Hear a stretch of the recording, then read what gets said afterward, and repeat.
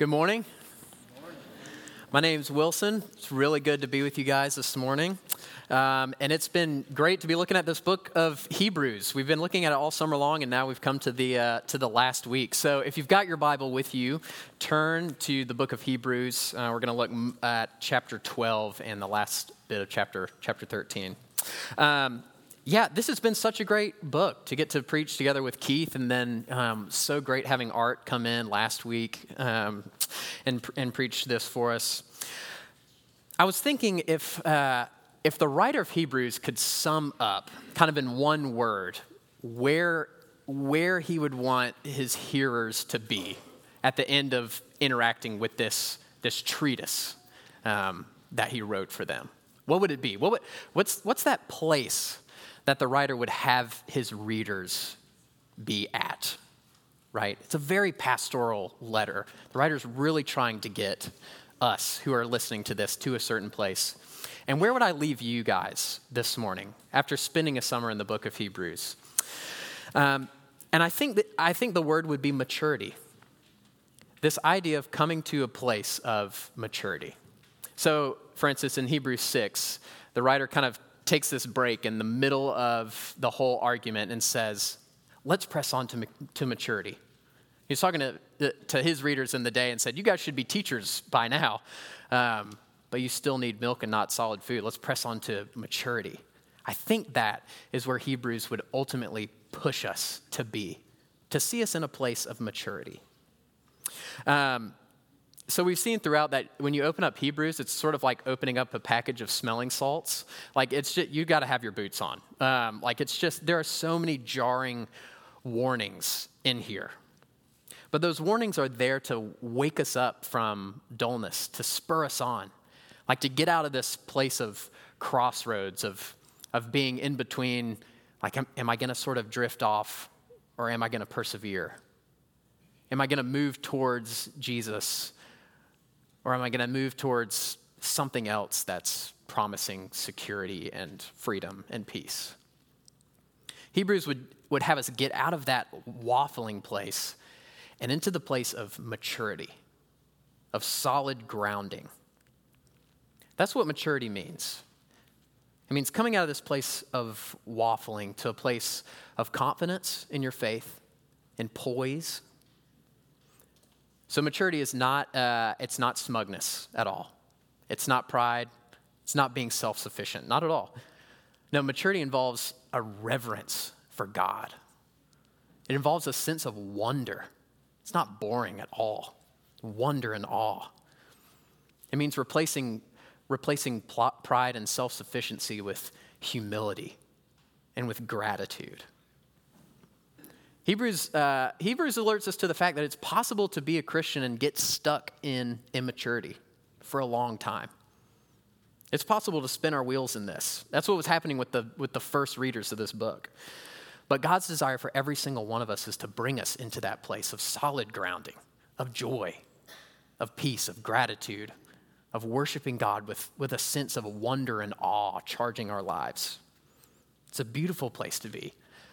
But without maturity, you're kind of walking with a limp in your Christian life, in your vocation to be salt and light to the world, in your inner sense of life with God. You're walking with a limp in your joy and peace that you really can experience.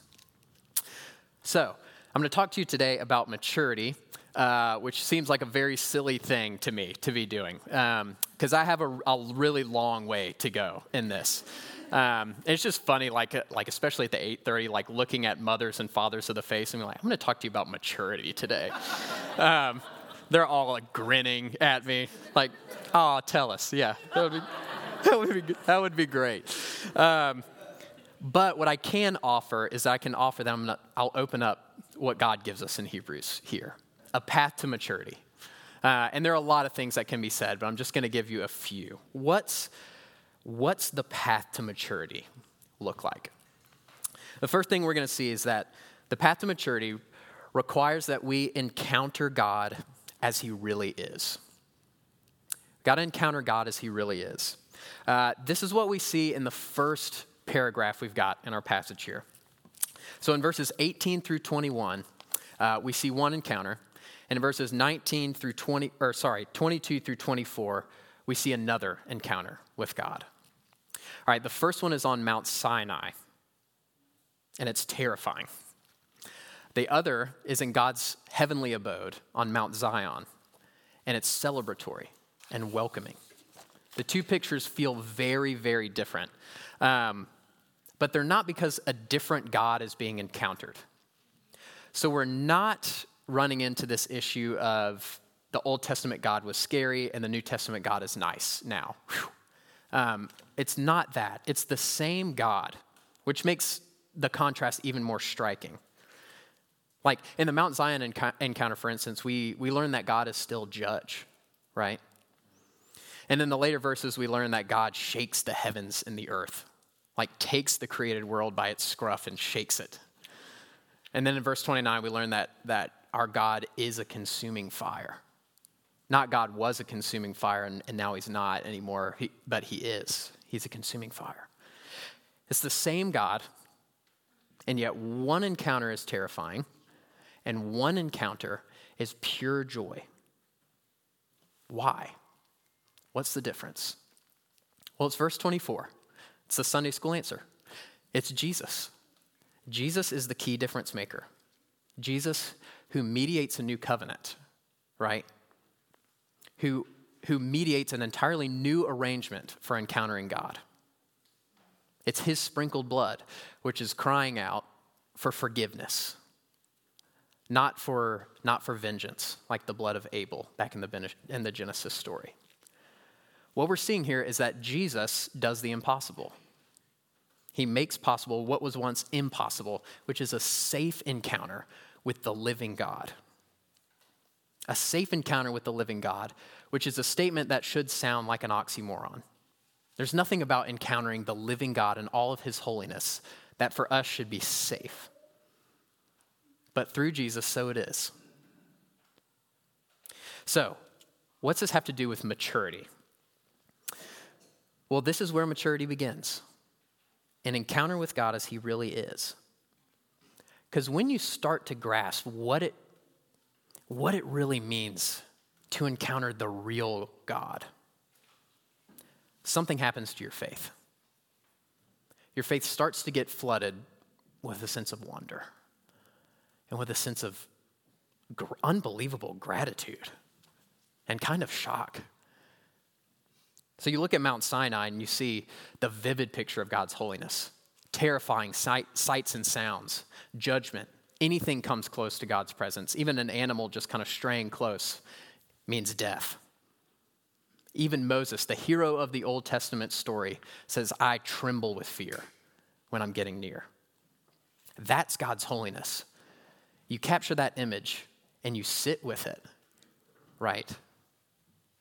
But then you realize that this God poured out his blood so that I could come near. This God now welcomes me into his presence with safety and with open arms. And the encounter all of a sudden looks like this. Instead of terror, right? Instead of the restriction, the command to stay back, listen to this. Just look with me at this description, starting in verse 22. Innumerable angels in festal gathering. Angels having a party, okay? In the Old Testament, the angels were the ones that declared the law, right? You don't see the angels declaring law anymore. You see them just celebrating, all right? You've come to the firstborn enrolled in heaven. That's a welcome home, all right? You come home and your name is on the list. And not just as a friend, but as a child, right? One of my kids is here. Like, welcome in to God, the judge of all. When you're welcomed into God's presence safely, God as judge is not a fearful thing. It's good news. When the Psalms talk about God as judge, it's always in the sense of like, God is judge. It's a celebration. God making all things right, setting everything wrong back into place the way it's supposed to be. It's good news. Coming to the spirits of the righteous made perfect, like that deep inner cleansing that we were talking about a few weeks ago, reaching to the core of your being, happening. And lastly, The writer of Hebrews is such a good writer. Lastly, to Jesus, the best of all. The pictures, you're like coming into this party and there's clamor and excitement and you're like trying to catch your bearings, and then it's almost as if Jesus is back there quietly waiting and you finally see him. Jesus, the same one who said he's not going to drink wine until we all get there, right? Waiting for us to arrive. To his sprinkled blood, which is crying out for your forgiveness, for your release and cleansing. This is what you've come to. And notice the writer of Hebrews says, you have come to it, not you will someday. Won't this be awesome? But in some mysterious way, we're already there. And we can already catch glimmers of it before it's fully realized. Encountering God as he really is leads to joy and gratitude and awe and wonder. That is the stuff of maturity, of a mature faith. Now, the flip side of this is that if you tame God, you'll never get out of immaturity, right? So if you encounter God kind of on your own terms, or if your idea of God is something that you've made, that God fits into categories that you think would be appropriate for him to fit into, or what he should be like, that's the place of immaturity. Because that's actually not God at all. That's not an encounter with the living God. This is what God is. Take a look at the immensity, and you'll grow. So St. Augustine said, Augustine, who's always a little intense, said he experienced God as love and dread, as terror and desire. Because he looked at his immensity and at his holiness, and there's a sense of shock, right? But then he looked at his intimacy and his yearning for you. And his heart was broken open. And that will happen to us too. So the path to maturity requires encountering God, but encountering him as he really is. That's the first thing. Second, what does the path to maturity entail? How do we get there? Path to maturity requires, second, pressing in to the life of faith. So maturity comes in the midst of actively pressing in to the life of faith. So the opposite of this, obviously, would be the opposite of pressing into faith would be turning away, right? So verse 25 gives one of the last major warnings in the book of Hebrews. It says, see that you do not refuse him who is speaking. So we see it really is possible to come to a close encounter with God and to turn away. So the Old Testament people of Israel famously did this after Mount Sinai, right? They turn away from God. And what we're reading here is that even after Jesus has opened this way of safety and welcome, it's possible to turn away and to reject it.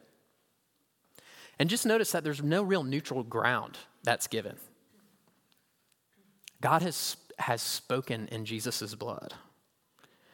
And there's no safe kind of in-between neutral spot, right? What Hebrews has said over and over again is if we are not wearing a well-worn path to Jesus, then by necessity, we're drifting. So I'll get serious about Christianity once I go to college. I'll get serious about Christianity once I'm, getting to have some fun first. I'll get serious about it once my life is not so busy. Like, those options actually are not open to us. Jesus is speaking to you now. He's poured out his blood for you, which means for your ransom, for your sin, which means the moment is now. And God in Hebrews is speaking to us and saying, don't do that. Don't turn away. Don't refuse to listen to the one who's speaking directly to you in utter love. The one whose blood is crying out for your forgiveness. In short, press into your faith. Open your ears to God. Live in gratitude for receiving an unshakable kingdom. Like, worship him with reverence. Worship him with a sense of awe that he deserves. He's not a tame God. Okay, so we're talking about pressing in to the life of faith as part of the road to the path to maturity, right? I want to talk about something for just a second that's very, very closely related to all this, to the issue of maturity, very closely related to pressing into the life of God. And it's this issue of assurance.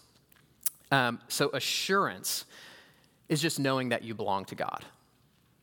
And some of you may have some experience struggling with this. Like, have you ever asked the question, am I really a Christian? This is part of my story. This is part of my struggle in trying to work out of immaturity to a place of more maturity. Really wondering, like, what is my standing with God? Like, am I really a Christian? You can read a lot of the warnings in Hebrews that are so jarring, and they're meant to kind of wake us up out of complacency, but they could also bring a kind of morbid introspection of fear that kind of gets you stuck in the quagmire. So assurance is actually a key part of becoming more mature. And here's the ticket.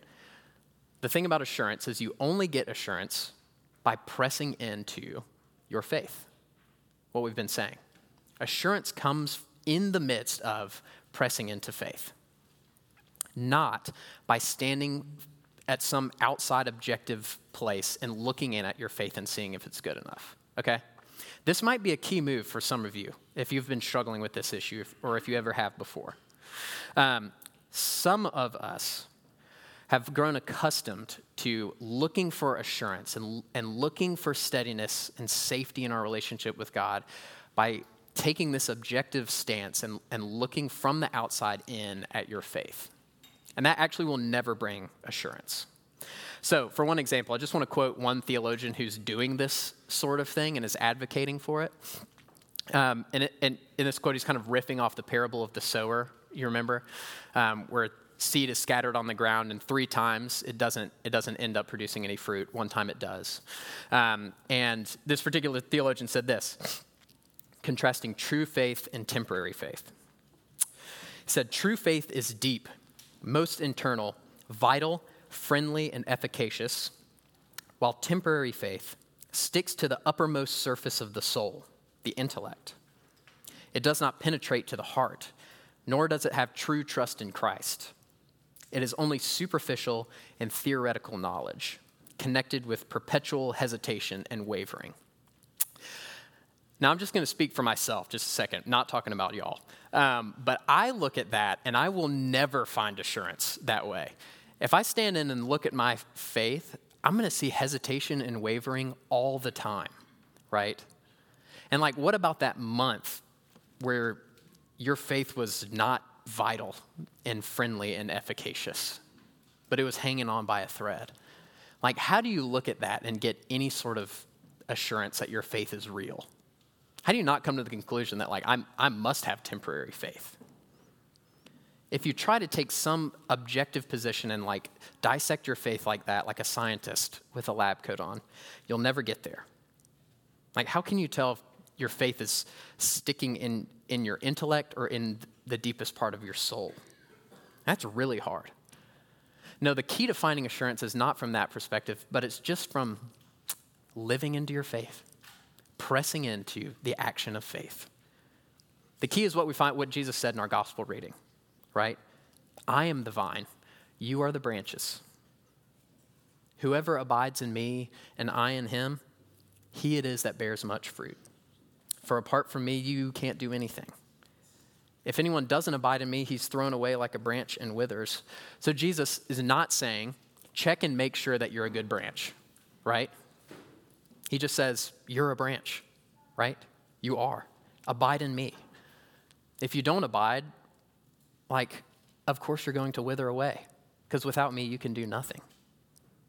But if you do, then you're going to bear fruit. And in the same way, all the warnings of Hebrews jar us not into examining faith, but just jar us into leaning in, pressing in. Look how many times in Hebrews it says, draw near to God. Look what Jesus has done, so draw near instead of drifting away. Look at this Savior that we've got, this great high priest, this sacrifice, and draw near. If you're struggling with assurance, you'll find it by just pressing in, abiding in Jesus, coming to worship, getting in front of his word, getting into prayer, leaning on your brothers and sisters. That's where assurance will come from. not from this examination stuff. You'll find assurance as you run into God's arms, as you press into faith. You'll be strong in his strength, right? Without him, you can do nothing. So, what's the path to maturity? Encountering the living God as he really is, pressing into faith, finding assurance in there. And then finally, the path to maturity requires just receiving God's blessing. So chapter 13, very end of 13. Now may the God of peace, who brought again from the dead our Lord Jesus, the great shepherd of the sheep, by the blood of the eternal covenant, equip you with everything good that you may do as well, working in us that which is pleasing in his sight, through Jesus Christ, to whom be glory forever and ever. Amen. Mature faith simply receives the powerful, equipping, surefire blessing of God's work in your life. So the Christian life takes effort, right? Takes determination, takes patience. This last word, this blessing, doesn't take any of the force out of that. We still do his will. We still work what is pleasing in his sight.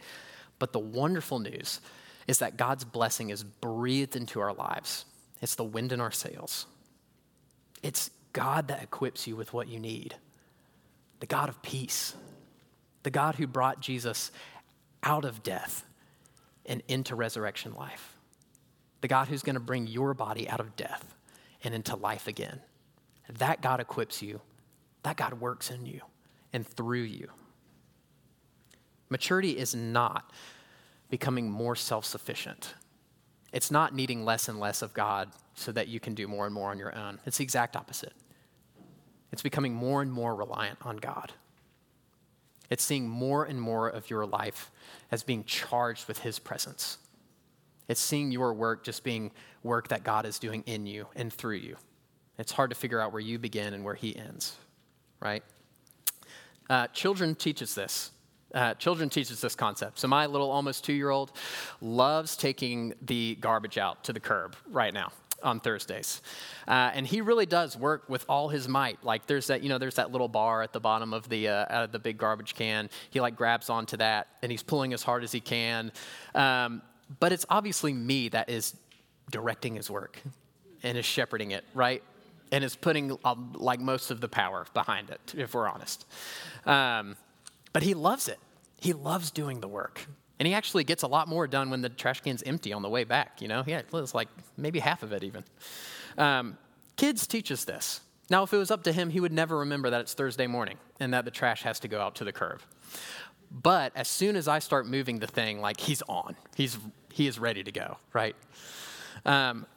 He's listening out for his Father's voice. We do the same thing. We listen for our Father's voice. We look at what he's doing in the world and we put our hand to the plow. And we can do it with joy. We can do it with a ton of security, knowing that he's working in and through us and he's directing our work.